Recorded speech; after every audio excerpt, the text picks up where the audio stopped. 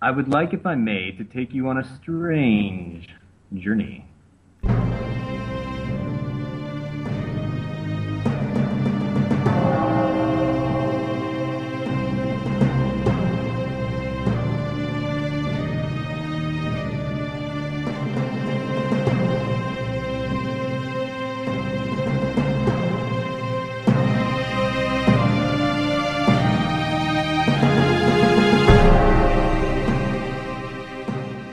Welcome to 9 Cents, a satanic perspective of our modern world.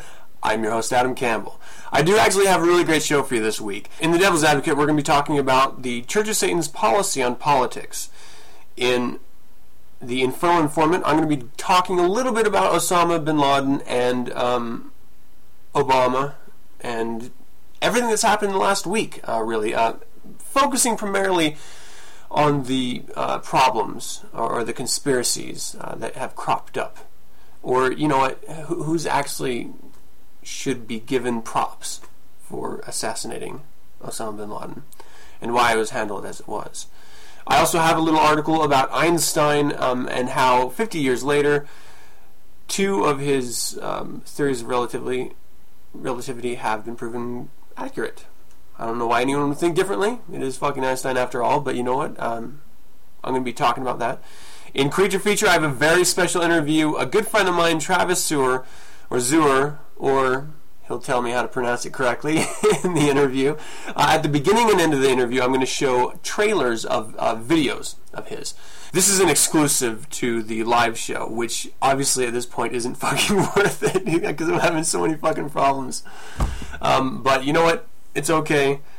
The iPod version of this, like the MP3 that I'll be releasing after this, it's not going to have anything with those trailers in. So if you're going to watch this mess of a live version and you're going to sit through it, well, you're going to be rewarded a little bit, assuming you can see this at all. And it's not like cut off by some crazy crappy ad or something. You know what? First I'm going to talk about this week and what today is specifically.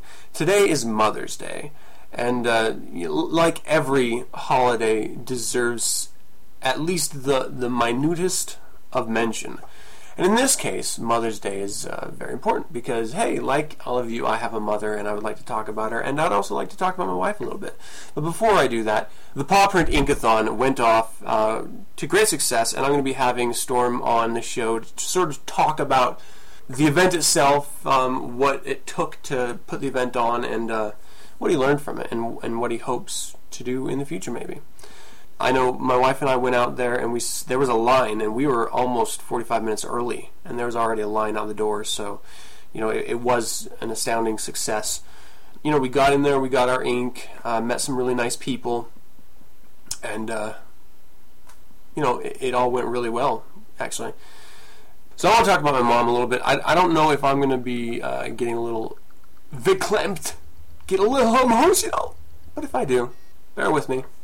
It's one of the enduring parts of my personality, is my openness to embarrass myself.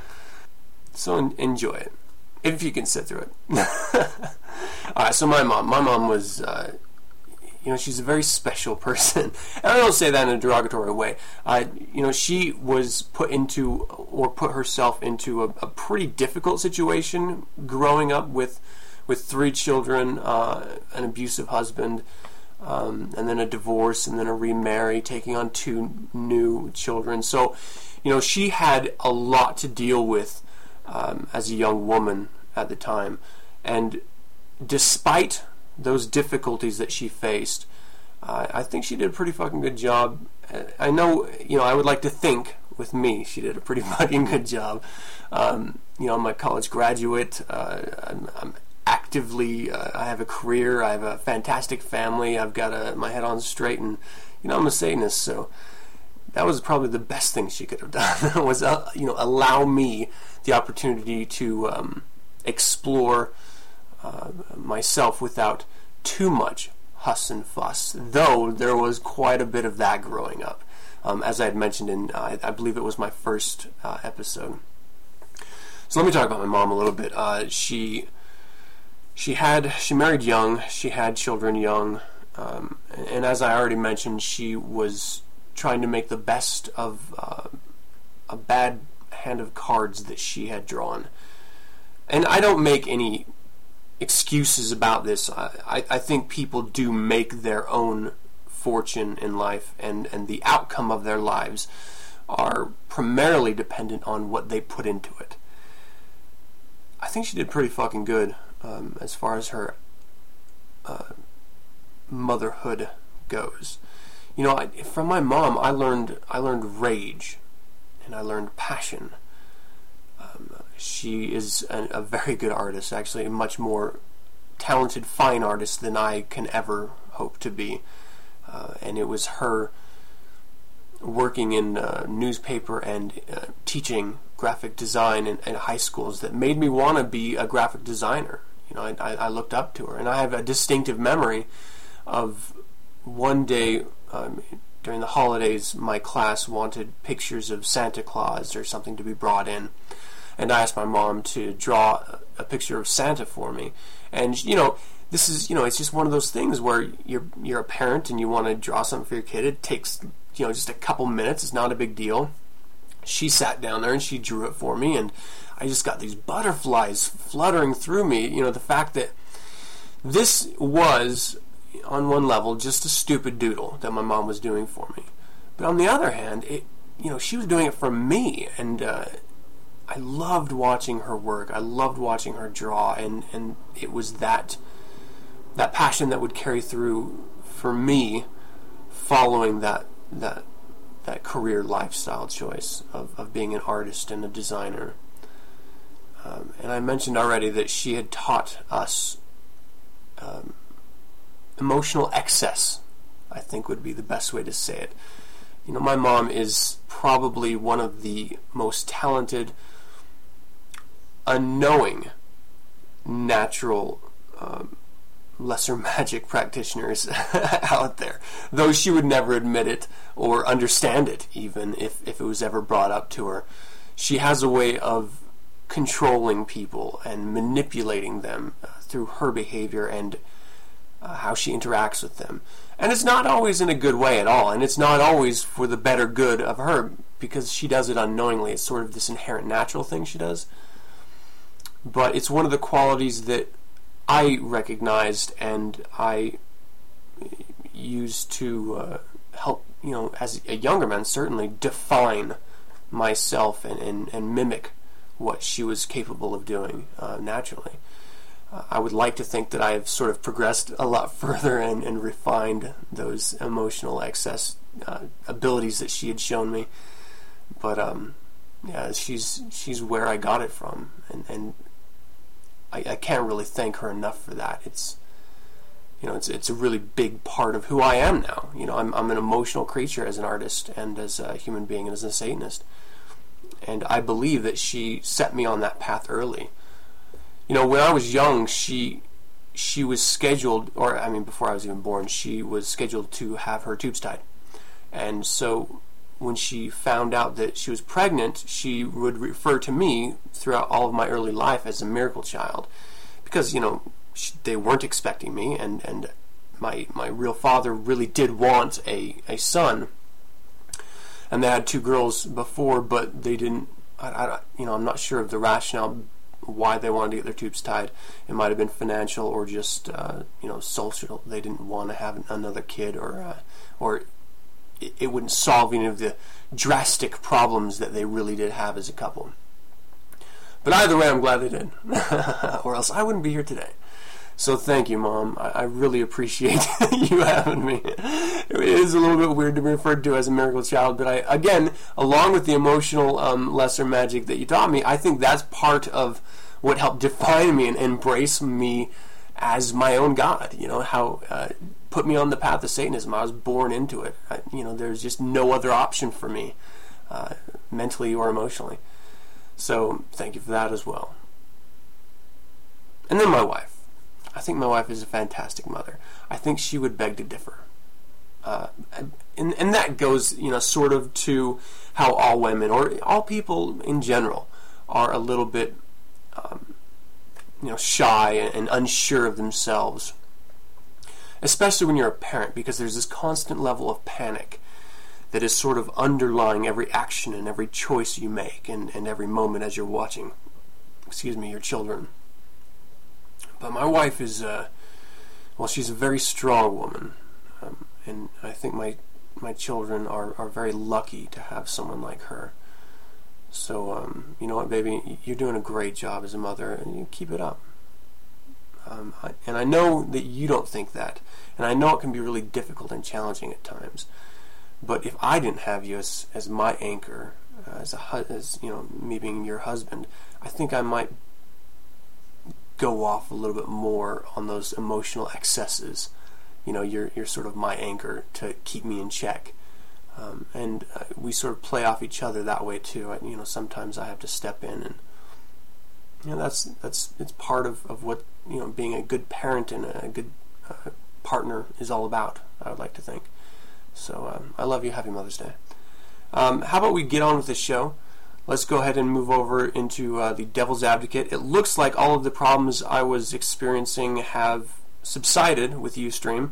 So again, I apologize about all that crappy intro. And if you're here just for the interview with Travis and you don't want to hear me talk about the 2 segments before I get to Creature Feature, which is the segment that he's going to be in, you might want to come back in about a half an hour, because that's when I'm going to be talking about it. But I would be more than happy to have you sit in and sort of hear my perspective on things. And like I said, it's only going to be about a half an hour. How does it hurt seeing how someone else sees the world? It can't hurt anything. And actually, it might be enlightening. Maybe not, though. Anyway, either way, here's the Devil's Advocate. Sono Maresha, who got Venusians, Calizon, Sombra Nono, Role, Ita, Stazo, Skiras, John, Daniel Satan, Vasogo, Da, Toa, Dinamizo, Comene, Da, Noveloa, Sobate, Kininu, Maresha, Aladi, Borega, Obene, Hirash, Casero, Forever, California, Yasoda, We are the Devil's Advocate. Welcome to Devil's Advocate.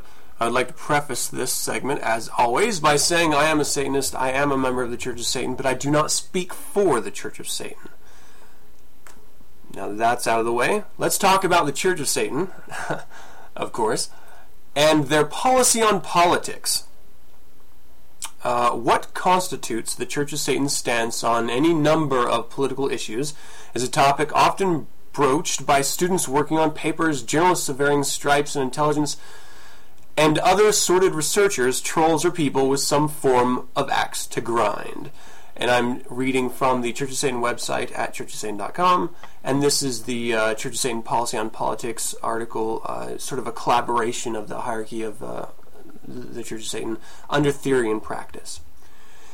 And I'm talking about this because I am sort of religious, political fanatic, but I don't pretend to even tell anyone else or hope to think that everyone shares my political mindset. And as I've said in previous episodes, the Church of Satan is sort of this really large tent, and there's a lot of different types of people that fall into it, because it's not really this herd mentality organization.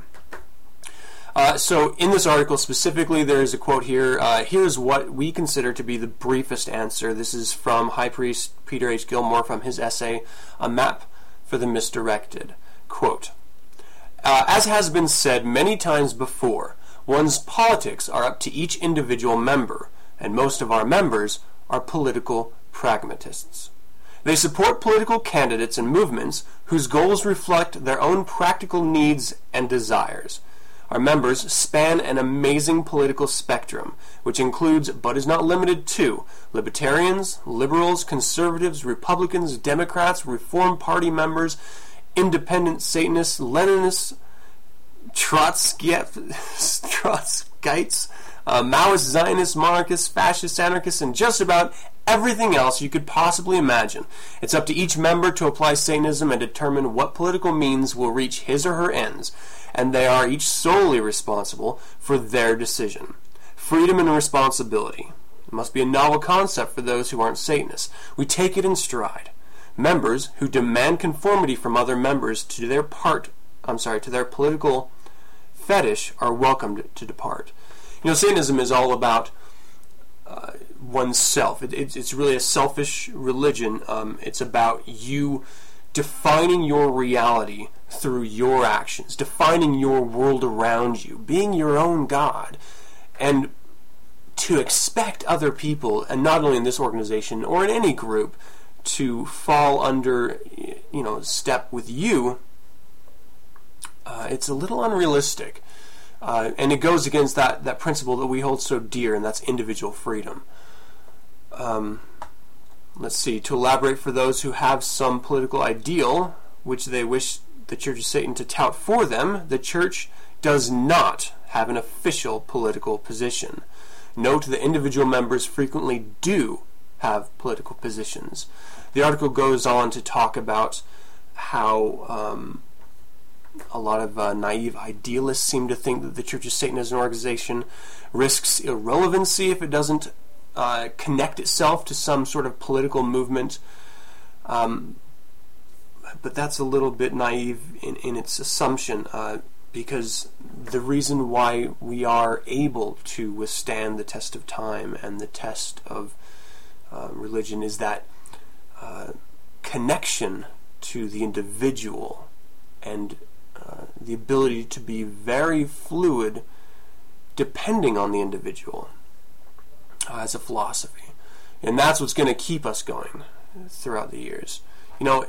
Satanism is a deep structure of political realizable ideals. And most of us find the mantra that political action is required to justify your existence is just nonsense. The entire point of Satanism is that the Satanist does not have to change or improve reality, or make the world better, or attract attention from others by struggling to correct what one or others perceive to be the world's wrongs. The fundamental point of Satanism is that the Satanist can control his own world without having to change everyone else's first.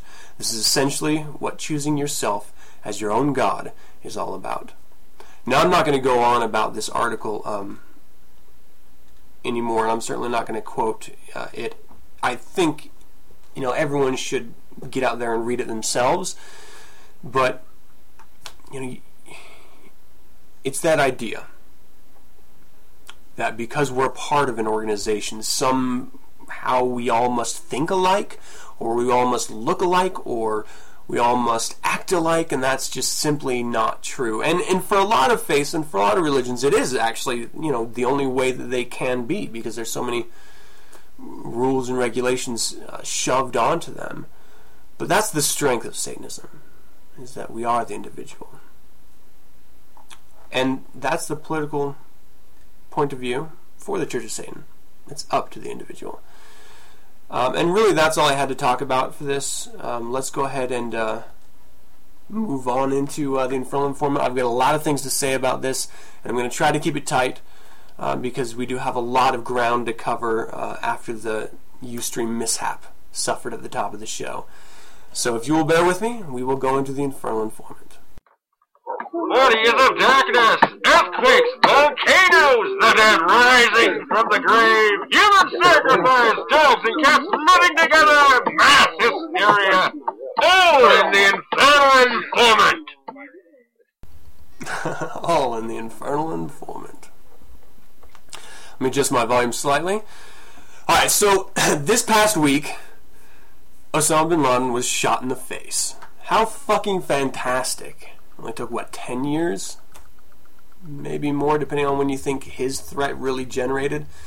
But certainly from 9/11, where nearly 3,000 Americans were killed, not quite, but close.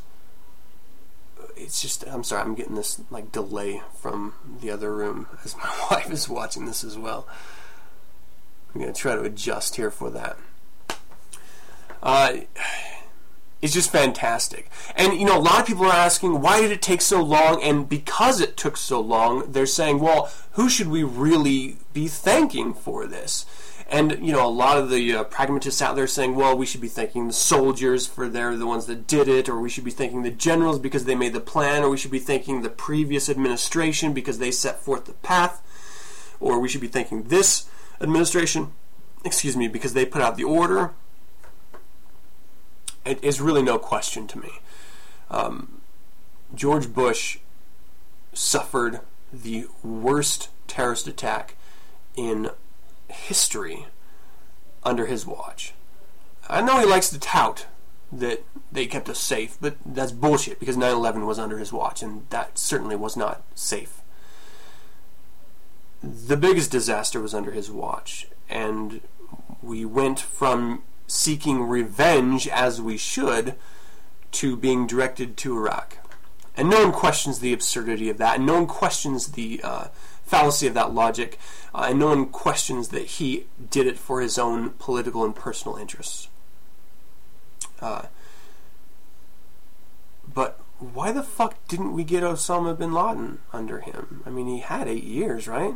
He had 8 fucking years to catch this guy who fucking did attack us, who did mastermind that plan, who admitted to it and constantly taunted people through video releases and radio releases, and yet nothing. If we were to thank him for it, why the fuck didn't he get the job fucking done? And it's funny how Republicans tend to attach themselves to victories or to perceived political advantages after the fact. I mean, it's natural to do so, but in this case it's absolutely a lie. You see, President Bush, during his administration, openly admitted on tape that he didn't want to hunt down Osama bin Laden anymore. He didn't want to waste his time on it, because he didn't see Osama bin Laden as that big of a threat anymore. Who cares that he made this big speech about finding him and wanting him dead or alive and putting out this bounty award for his head? You know, who cares about all his tough talk about America being, you know, the great and how we will get revenge and we will never forget? Motherfucker forgot. Motherfucker was derelict in so many aspects of his administration. I mean, it's obvious he'll be known forever as the worst president in the history of America. And, you know, that's just a fucking fact. To now have members of his previous administration try to attach themselves as victors is just crazy. Especially after he admitted that he wasn't searching for him. More than that, they had an opportunity. And according to this document, Tora Bora Revisited, How We Failed to Get Bin Laden and Why It Matters Today, a report to members of the Committee on Foreign Relations, United States Senate, John F. Kerry, Chairman, 111th Congress, First Session, November 30, 2009. And it goes to stay. Page 8 here. The decision not to deploy American forces to go after bin Laden or block his escape was made by Secretary of Defense Donald Rumsfeld and his top commander, General Tommy Franks, the architects of the unconventional Afghan battle plan known as Operation Enduring Freedom. Rumsfeld said at the time that he was concerned that too many U.S. troops in Afghanistan would create an anti-American backlash and fuel a widespread insurgency. Reversing the recent American military orthodoxy known as the Powell Doctrine, the Afghan model emphasized minimizing the U.S. presence by relying on small, highly mobile teams of special operation troops and CIA paramilitary operatives working with the Afghan opposition. Even when his own commanders and senior intelligence officials in Afghanistan and Washington argued for dispatching more U.S. troops, Franks refused to deviate from the plan. There were enough U.S. troops in or near Afghanistan to execute the classic sweep and block maneuver required to attack bin Laden and try to prevent his escape. It would have been a dangerous fight across treacherous terrain, and the injection of more U.S. troops and the resulting casualties would have contradicted the risk-averse light footprint model formulated by Rumsfeld and Franks. But commanders on the scene and elsewhere in Afghanistan argued that the risks were worth the reward. So we had bin Laden. We knew where he fucking was. And Rumsfeld and Franks didn't want to fucking do it. And it could have been ego. They didn't want to admit that their plan may not be the best plan. Or it could have been that success would have diverted too much attention from the Iraq War, which they were still trying to politically convince America was a good idea, was a worthy cause. There's a lot of different possibilities here on why they chose not to. But the fact that they did choose not to speaks louder than anything else. They didn't fucking care about bin Laden. They never did. So don't fucking claim like they did now. You know, that's kind of where I'm coming from. That was in 01. And how about in 06? So this is a article from the New York Times. CIA closes unit focused on capture of bin Laden by Mark Mazzetti, published July 4th, 2006. The Central Intelligence Agency has closed a unit that for a decade had a mission of hunting Osama bin Laden and his top lieutenants, intelligence officials confirmed Monday. The unit, known as Alex Station, was disbanded late last year and its analysts reassigned within the CIA Counterterrorist Center, the officials said. The decision is a milestone for the agency, which formed the unit before Osama bin Laden became a household name and bolstered its ranks after September 11th attacks, when President Bush pledged to bring Mr. bin Laden to justice, dead or alive. The realignment reflects a view that al-Qaeda is no longer a hierarchical as it once was, intelligence officials said, and a growing concern about Qaeda-inspired groups that have begun carrying out attacks independent of Mr. bin Laden and his top deputy, Ammar al-Zawahiri. In their defense, they said the efforts to find Osama bin Laden are as strong as ever. This is Jennifer Miller-Wise-Dyke, a CIA spokeswoman. This is an agile agency, and the decision was made to ensure greater reach and focus. Taking away such a hardline focus on the Al-Qaeda, and certainly bin Laden's, I guess, franchise of it, and spreading it out. So I guess, politically it may have been a smart move, but it's a perception of doing that they don't care. And that perception obviously was reinforced by years earlier, them having the opportunity to take down bin Laden and not doing it, and the president himself saying he doesn't care and he's not looking for him. And yet still, it's their fucking, and I say they because I'm certainly not on his side. I'm not claiming any responsibility with this because I had nothing to do with it. So, keep that in mind here. It's just, I just want to put it out there that it's just fucking retarded. And then, because there was pictures that someone photoshopped and released and then were proven to be fucking fake, conspiracy theories propped up. At what point do we start to realize that everything in our lives can be faked and can be a fucking lie? At some point, you just have to say, okay, I'm going to believe this because it makes sense. The whole birther thing that I talked about in previous episode is pure evidence of that. No matter how much proof you show people, they're going to fucking believe what they want to believe. So why the fuck should anyone show anyone any picture of bin Laden? Even if it's fucking real, they're going to say that it's faked. And if it's faked, they're going to prove that it's a conspiracy theory. There's always this extra step negative involved. So their decision to not release the photo, I think politically, as far as foreign relations goes, is incredibly wise. You don't want to rub a savior to some terrorist's face in this picture. It's like taking a photo of the president who was shot in the face and showing it to Americans. We would be reinvigorated. We would be just overcome with emotion, and we would double our efforts to take down that individual. So that's what they're trying to avoid, which makes perfect sense. Why? But I don't think there was ever a decision, and this is me just sort of going off on my own opinion here. I have nothing to back any of this up.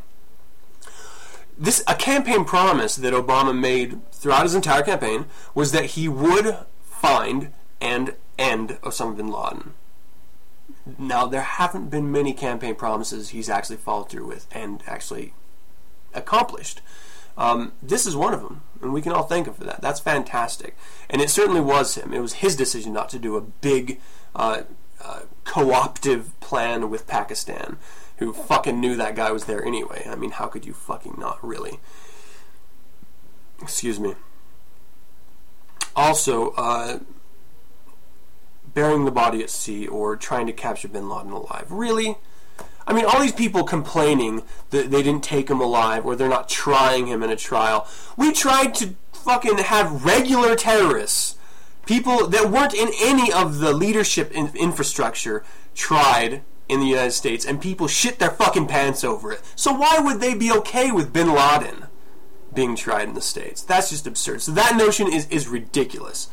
And then the body, why would they keep a fucking corpse? I mean, you know, that's like keeping the Shroud of Turin and waving in front of fanatical Christians' faces saying, you'll never get this. It just reinvigorates the cause.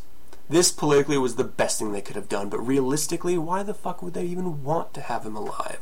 I'd be surprised if it wasn't sort of a wink, nudge. Yeah, you know, if you can get in there, and if if he gives up, take him alive. But otherwise, if he coughs, if he blinks, if he breathes, if his mustache twitches, shoot him in the face. There's no fucking intention of getting this guy alive. That's retarded. And for them to say that, in my opinion, decreases the value, though not much, because it's still great, of this vengeance America took out on him. So what's going to happen from here? Who fucking knows? This will not end any terrorist threat. Obviously, no one thinks that. That's just an absurd notion in and of itself as well. But this is a very important step for us to get the fuck out of Afghanistan, though still we're going to be there for a number of years, and maybe pull out our troops finally out of Iraq, even though we've been told that there's no military presence there, we still have troops there. So whether it's a peacekeeping mission or not, there's no fucking reason to be over there, man. Just back the fuck off. Let the fires of democracy that are already burning in the Middle East spread on their own. We need to really focus here at home. So that's my rant on the whole issue, Obama and Osama. It was absolutely Obama's props to get fucking Osama bin Laden, and to speak otherwise is ignoring the facts.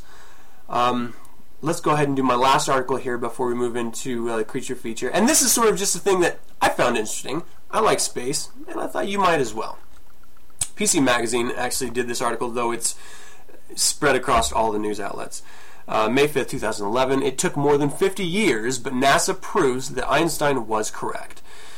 And it begins, NASA's 6-year Gravity Probe B, or GPB, mission has confirmed two major predictions from Albert Einstein's general theory of relativity.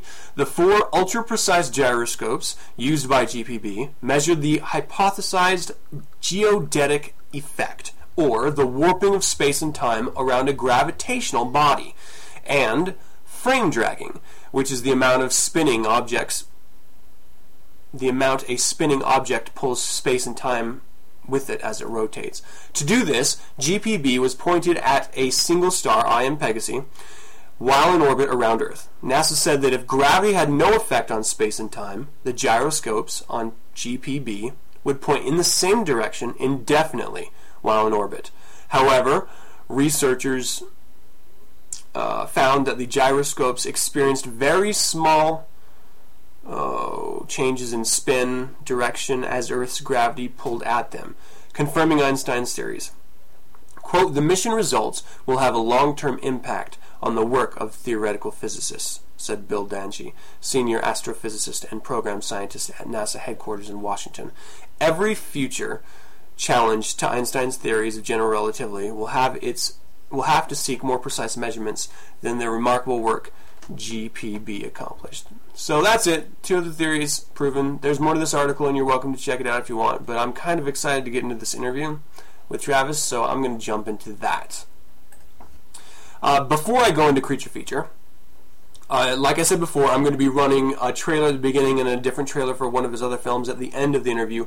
The interview went really long, so I split it into 2 parts. This part is actually just under half hour, and this is me talking to him about the industry and about his experience and sort of what he learned and stuff like that. The second half, which I'm going to show next week, is going to be about specific films that he's made. In order to get the full effect, you have to watch both times, and this is my shameless attempt at bringing you back for another episode. And you know what? It's great, because he was a great guest. very easy to talk to with a true passion for what he's talking about. So let's go ahead and move on to the Infernal Informant and learn a little bit about... I'm sorry, Infernal Informant. See, my fucking drops are just killing me. The beginning of this show started all fucked up, and now I am just scrambling, trying to keep my head fucking just above water. Okay, so let's go ahead and go into creature feature. The sky is dark, moon piercing the night. Through the trees the damsel in distress comes, breaking through the underbrush, fear painted on her face. The darkness hunting her is near. She waits in the swamp, water slowing her escape. The creature nears, the damsel turns, hands rising to her sides as a last-ditch effort to thrust the creature back. Welcome to Creature Feature. Welcome to Creature Feature. Today we have a very special guest, writer, director, and friend, Travis Sewer. Travis, thank you for joining me. Hey, how's it going, buddy? Thanks for having me. Yeah, no problem, man. Did I say your last name right? You know what? That sounds like no. Ways I've heard it said, of the million ways I've heard it said, you got pretty close. So it's actually, I think the correct German pronunciation is actually Zur. Oh. But I've heard Sewer, I've heard Sir, whatever. I just go with whatever. It doesn't bother me either way. So cool. Well, I wanted to sort of take us back. Full disclosure, I met you first working at a coffee shop in Phoenix, Arizona, Barnes and Noble. Yes, yeah. Incidentally, where I ended up meeting my wife too. Yes, fantastic. All started working together. So a long time ago was what, 9 years ago, I think. So fuck, that's quite a while ago. Long. God damn, man. Yeah. So wow. And you two are still together? You just had an addition to the family. Congratulations. That's fantastic. Yes, we did. Thank you very much. Our first little boy. So it's been quite a life-changing experience. It's been awesome. But it's so weird to have somebody that, like, you knew her before me, and we met, and then now me and her are still together, but you were friends with us way back then when it first started. So it's kind of cool that we still all know each other. Yeah, I think it's fantastic. I still haven't ever seen like live video or anything of your kids, so someday we're gonna have to remedy that. I'm convinced that one day I'm gonna drive my family down to Phoenix for some reason or another, and hopefully we can stop in and maybe have lunch or dinner or something sometime. Yeah, absolutely, anytime. Now, I wanted to have you on the show to feature not only some of your work, but to talk about the industry itself and sort of your experiences with the industry so far. When did you first realize that you wanted to work in the film industry? It was kind of a roundabout way how I ended up being how I wanted to be in the film industry. I really just like telling stories. I love just the way a story is put together and the way a story works and the way, how there's, beginning, middle, and end, and I love endings that have sort of a twist to it. And when I originally started telling my stories, I thought you kind of had to do it in book form. I didn't really realize how many different mediums there were out there. And the problem with my writing books is my vocabulary is extremely limited because I grew up in a very shitty school system. Yeah, well, I guess you could just say point blank American school system, and everyone will understand. It was. I would find that my writing was almost unreadable. It was just bad. I had the right ideas for stories. I just couldn't figure out how to get them onto paper or how to get them into other people's minds, really. And then, incidentally, my college roommate that I met when I was going to the University of Wyoming told me, he goes, you love watching movies and you love writing. Why don't you write movies? And it was just one of those moments that it's almost like I felt like I got punched in the stomach. I just knew that was exactly what I wanted to do. I was like, that's just brilliant. And I spent my first spring break in college while everybody else went away writing my first screenplay. And it's god-awful, and nobody will ever read it.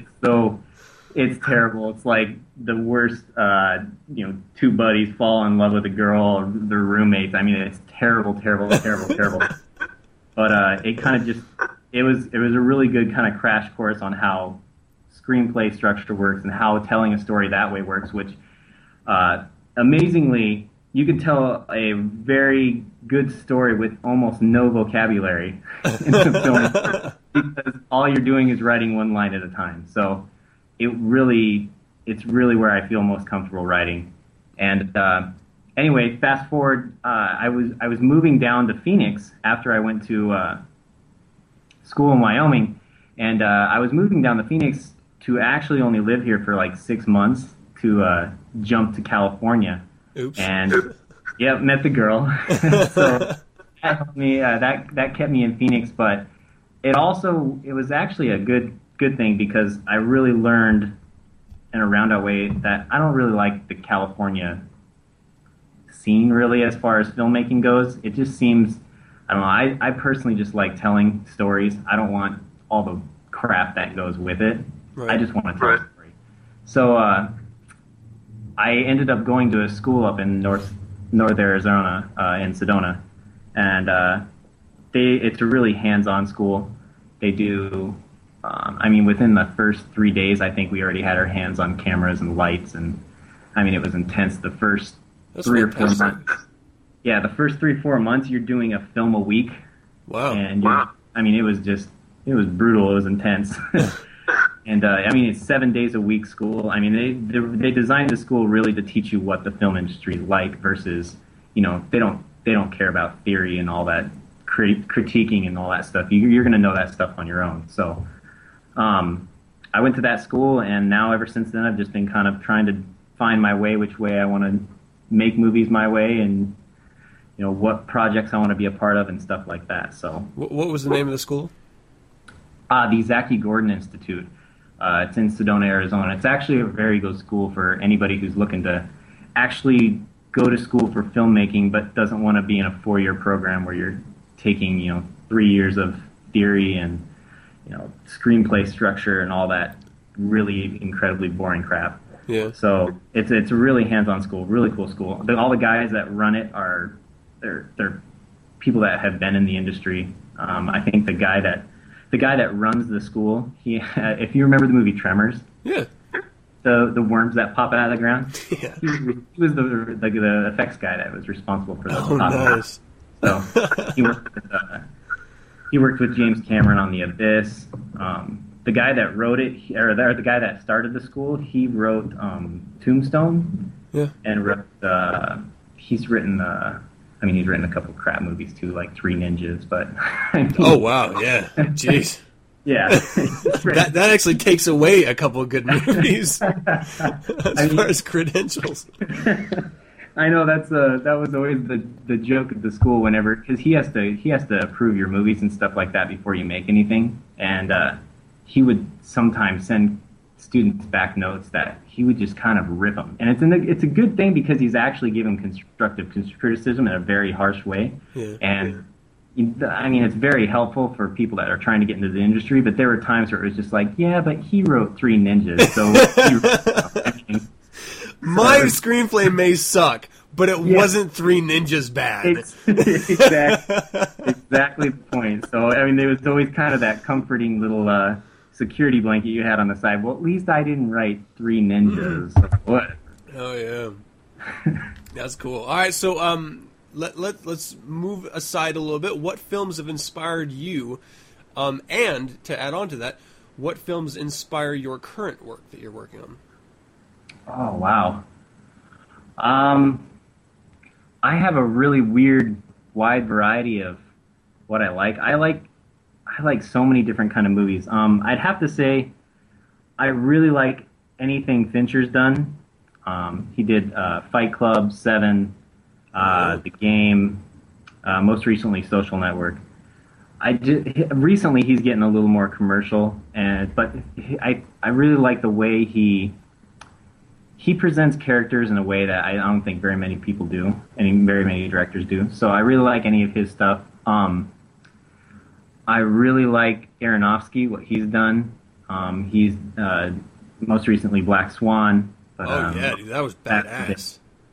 Back in the day he did Pi, Requiem for a Dream. Hell yes. So, yeah, he's a very good director too. I really dig his stuff. And as much as it's probably not cool to say because he's very commercial, I really dig Chris Nolan. Oh yeah. The stuff, and oh man, he's just the stuff I think he's our closest thing to a modern day Hitchcock, where he still has a way of twisting an ending to completely sort of pull the rug out from underneath the audiences. So I really love what he's done. But I would say as far as what inspires me recently, I could tell you with Lullaby, I really was floating on The Fountain with Aronofsky, and just the idea of the whole human connection and what makes everything around us real, how we perceive reality and everything like that. So it was a lot of The Fountain. I could tell you as far as technically, I took a lot of shots out of different movies. Like the whole overhead shot in Lullaby where they're laying in bed, that is taken out of a very terrible movie, The Island, with Michael Bay. I mean, it's a terrible movie, but that shot is just ripped directly from that movie. And then there were a couple shots from The Fountain that I took that I really liked. It's a couple different ways of how I get inspired when I do the stuff I'm working on now. It's a combination of what I like physically, like what I see in the movie, the shots I like. As far as telling stories, like story-wise, I don't really take a whole lot. I mean, I'm sure I do subconsciously. Right. Well, who doesn't? I mean. Right. I feel like I don't really take a lot from other people because I have way too much going on up here anyway.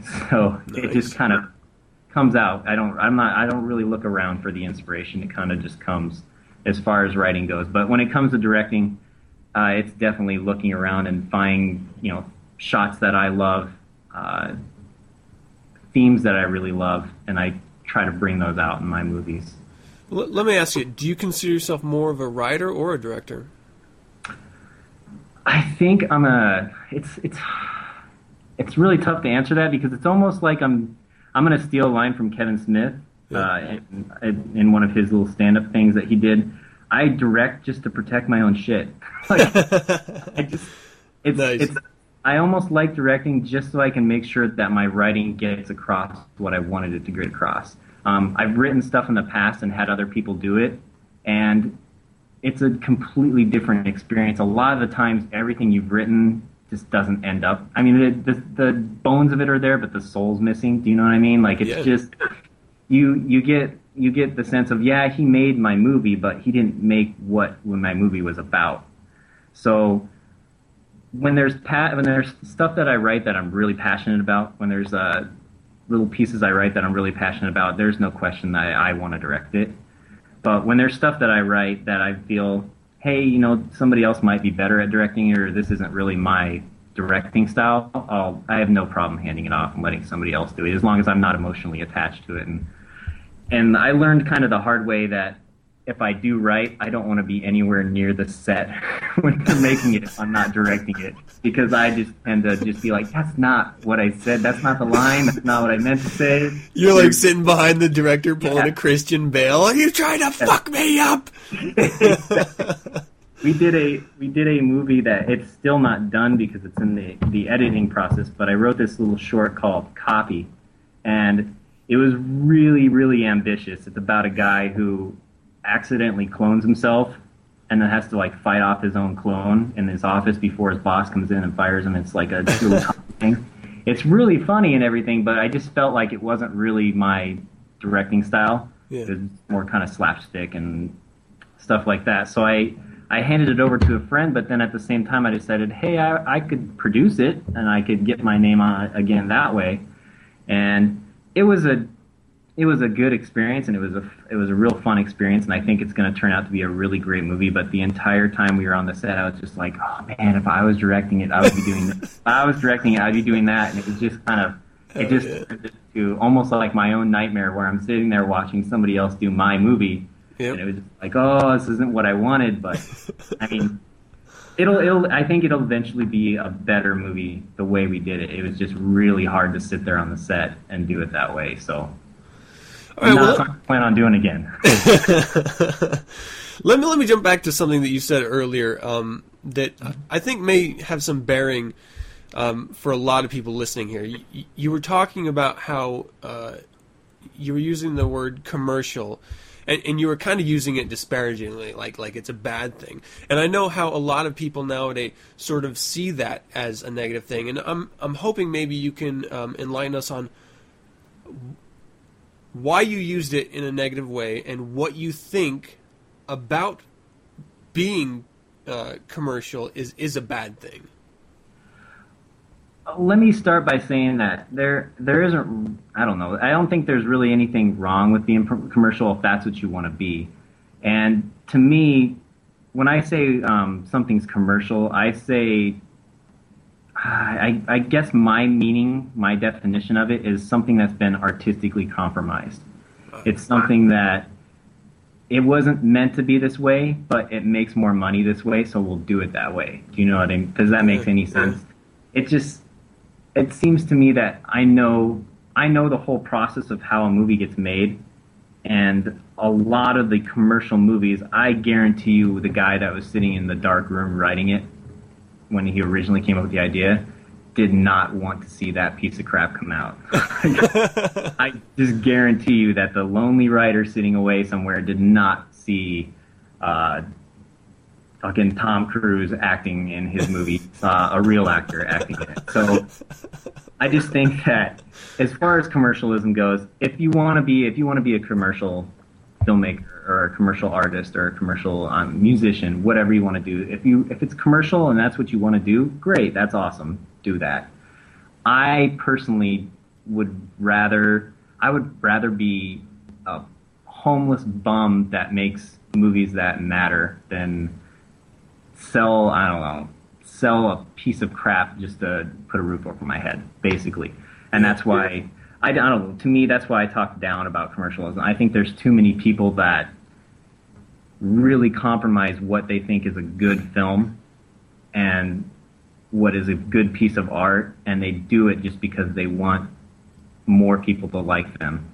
And I think it's more important to me to do what's in your heart, do what you feel is what you're passionate about versus doing what's gonna, at the end of the day, make you more money. So that to me is what when I talk about commercialism, when I talk down about it, that's what I mean. But I mean, like I said before, if that's what floats your boat, go do that. That's great. That's awesome.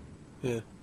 I think, and I'm pretty sure you'd agree, I think most people go into any industry with that in mind. They really they don't ever want to compromise their artistic vision for whatever they're working on. And sometimes I think in some industries, certainly I would include the film industry on this one, it's almost like you have to for a little while in order to have carte blanche. So in order to be in a position where you're Christopher Nolan, for example, who I just assume can do whatever the fuck he wants because of everything he's done so far, that you have to sort of play the game for a while, right? That's true. Well, and especially in Chris Nolan's case, you could argue that Insomnia was a sellout sort of movie.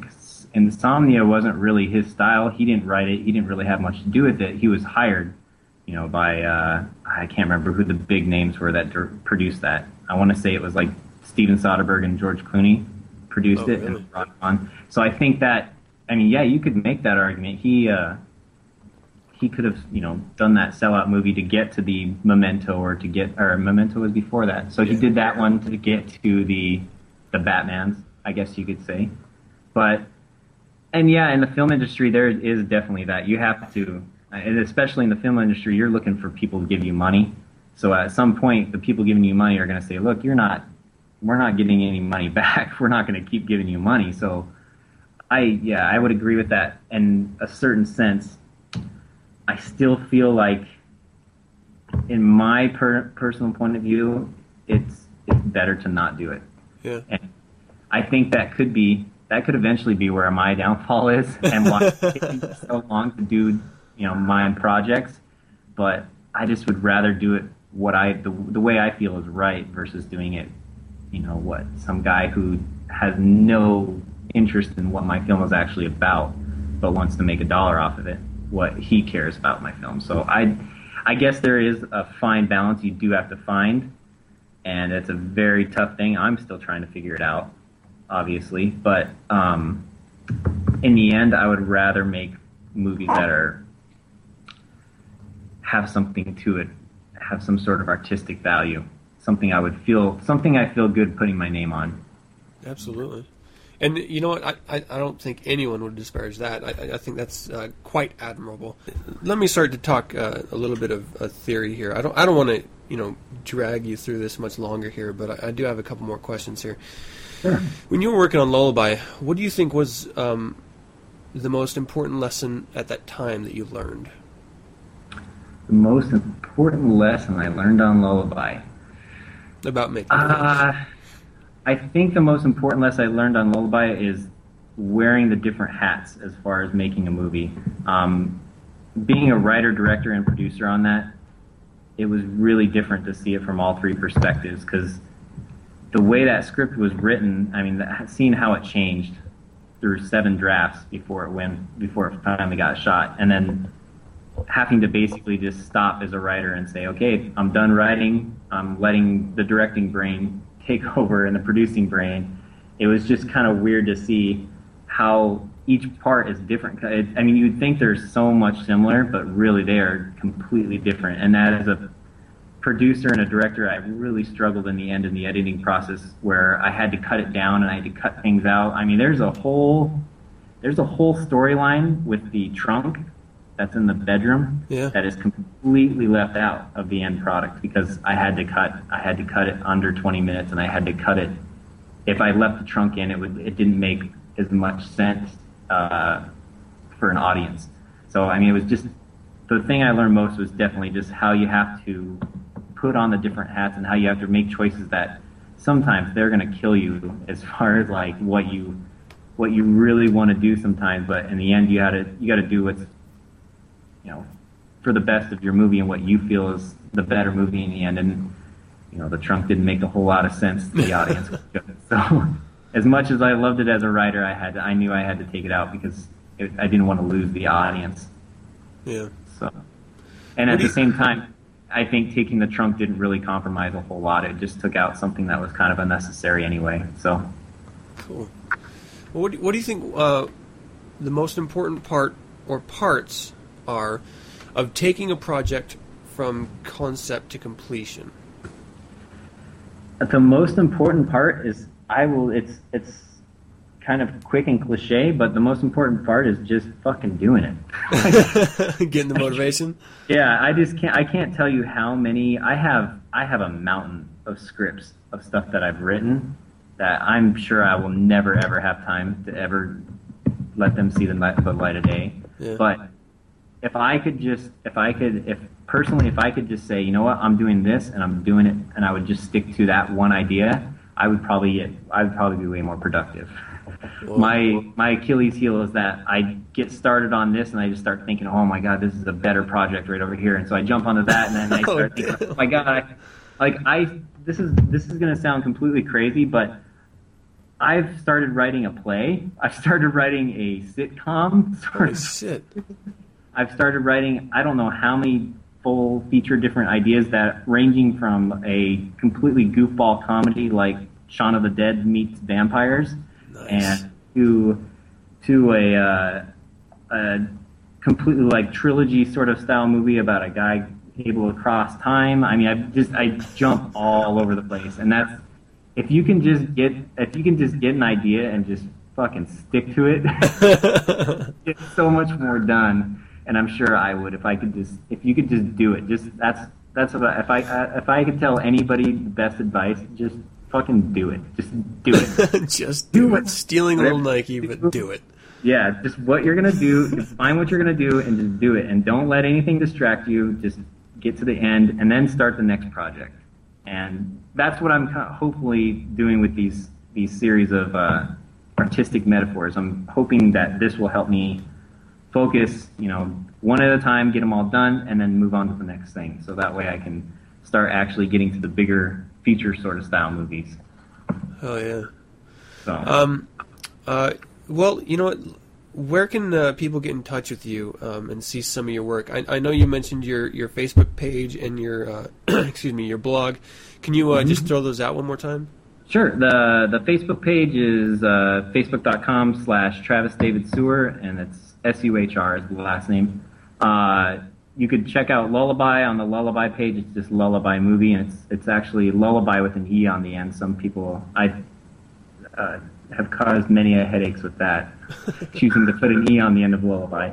But you can check out Behind Closed Doors actually on Facebook, or on YouTube. I'm sorry, on YouTube. That one's in its entirety on there.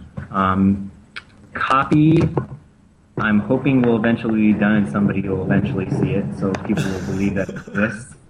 It's in the editing process still, so eventually when that one gets up, it'll probably be on the blog or on my Facebook page. The blog is www.wipesnifftoss.blogspot.com. It's a really long name, I know, but it's what I named it and then got stuck with in a sense. So there's another important lesson for all you kids at home. choose your domain names wisely. The shorter the better. Yes. Oh, man. Well, I got to tell you, man, if you ever need any artwork done, I would be more than happy to donate some time for you. I absolutely think you're a talent, and I would love to see you get handed a motion picture and, you know, all the reins and just fucking drive with it. I think that'd be fantastic. And if anyone listening out there in the industry, you know, wants to do some work and get an actual artistic piece or be a part of an artistic piece, you know, give Travis a buzz. I'm sure there are one of the mounds of scripts in his office he would love to collaborate with. And, you know, whether that be musical score or makeup work or special effects or, you know, whatever. It's important that we help the people who actually care about what they're doing. And I definitely think Travis is one of them. Thank you so much for joining me today, Travis. I really appreciate it. We actually did go a bit long, so I may consider breaking this into 2 parts. But I think it's absolutely fantastic. I really enjoyed talking to you. I know you're a busy man, so I really do appreciate the time. And, you know, I hope the best for you and your work in the future. I'll always be a big fan of yours. And, you know what? Next time you do another project, come back on the show and we'll talk about it. And, you know, maybe we can get a couple more viewers. Absolutely. Thanks for all the props. Thanks for all the ideas you kind of planted inside my head just talking to you. So cool. I got to go write some more stuff right now. So nice. Appreciate it, my good man. We'll talk soon, I'm sure.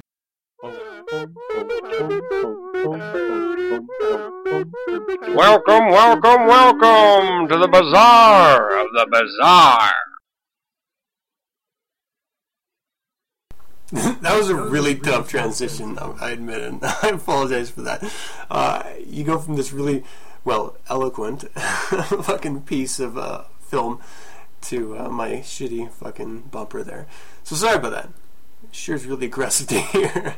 But, you know, we got to move on with the show. We're talking with the Bazaar. This is sort of a segment that I just talk about whatever random thing, topic, subject pops in my head that sort of bothers me or I find interesting. Today I have the toothpaste, squeezing it from the middle. Now I know a lot of people don't have any even fucking idea where they squeeze the toothpaste to, because it's not really an important thing. And it shouldn't be, except for my really OCD behavior. I cannot stand it when it's squeezed in the middle and you have this big chunky end on one side and there's like nothing at the tip except for just this little blob. It's like, what do people expect? Like, you have to literally squeeze it, siphon it from the very back to the very front every time you use it, or else you're just not going to be able to get anything out. It drives me fucking mad. So I actually experienced this personally, and I thought, you know what, fine, I'm not going to fix it, because I'm always the one squeezing it from the bottom up to the top. I'm not going to be the one. I'm not going to be that guy. I'm going to just let it ride and see how long they can fucking stand it. And it was like weeks. They didn't fucking change it at all. So I had to go back and fucking do it. Squeezing it from the fucking middle drives me mad. So for all of you out there, if there's ever a chance that I'm going to be crashing on your couch, for any reason, please, sweet hell, please, squeeze it from the bottom. And just show a little respect to the other people that use the fucking tube, eh? Squeeze it from the bottom. It's so aggravating. Alright, well, you know what? That's it for another show. Thank you so much for joining me. And I understand that it went really long, but a lot of this is going to be cut out from the actual MP3 that's going to be published tomorrow night. Obviously, you're not going to have the trailers in there from the film, and a lot of the problems that we had at the top of the show aren't going to be there. I'm going to cut all that bullshit out, and it's just going to be straight content. So, like I mentioned before, next week is going to be the second half of the interview with Travis.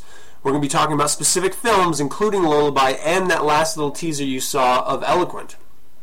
And also, he had mentioned some other films that we're going to be sort of covering a little bit, and that one's going to be, just shy of like 25 minutes or something like that as well. So a lot to talk about. If you want to get in contact with me, or if you want to find more about 9 Cents, check out 9centspodcast.com, or go to facebook.com and check out the 9 Cents page. It's literally 9 cents. If you want to contact me, send me how much you hate this show, or how much you love this show, or if you have crazy pictures of your dogs. I'm a dog fan, so I might want to see them. Send them to info@9centspodcast.com. If you want to learn anything about Satanism, churchofsatan.com is the place to be. Or go out to your local library, or go to your local bookstore and pick up the fucking Satanic Bible. But don't ask stupid questions, because you can inform yourself. If you want to see any other Satanists out there, or hear what they have to say through the intertubes, the interwebs, check out RadioFreeSatan.com. It's an internet streaming radio station owned and operated by the Church of Satan. There are literally a veritable cornucopia of shows on there, ranging from metal music to big band or literature. It's actually, there's a wide variety of really fantastic shows. So go check them out, RadioFreeSatan.com. And if you want to talk to any other Satanists out there in the internet, check out Undercroft at SatanNet.com. It's a social networking site, a lot like Facebook, except more evil. And you know what, before I go, as last week, I want to pimp out my children's book, How Crow Got a Scare Pack. It's about finding self-confidence. It's generated towards children and building up self-confidence within them. It's available everywhere, self-published through Lulu, but it is distributed worldwide, so you should be able to find it. They said it could take like up to 8 weeks, and it's close to that. So you should be able to find it on Amazon or eBay or Barnes & Nobles, or, stuff like that. But I've got an ebook, I've got the printed book, and I've got like a PDF if you just want to do it on the screen for your kids. I did all the illustration and writing myself, and had a contributing editor, Jennifer Carlston. So it was sort of a passion project of mine that I think would be worthy of at least examining a little bit, and you can find information on that also on Facebook at How Crow Got a Scareback. Just type it all in as one word, or go to my website, adampcampbell.com/crow. And that's it. So once again, thank you for joining me, and as always, I'm your host, Adam Campbell, and until next week, hail Satan.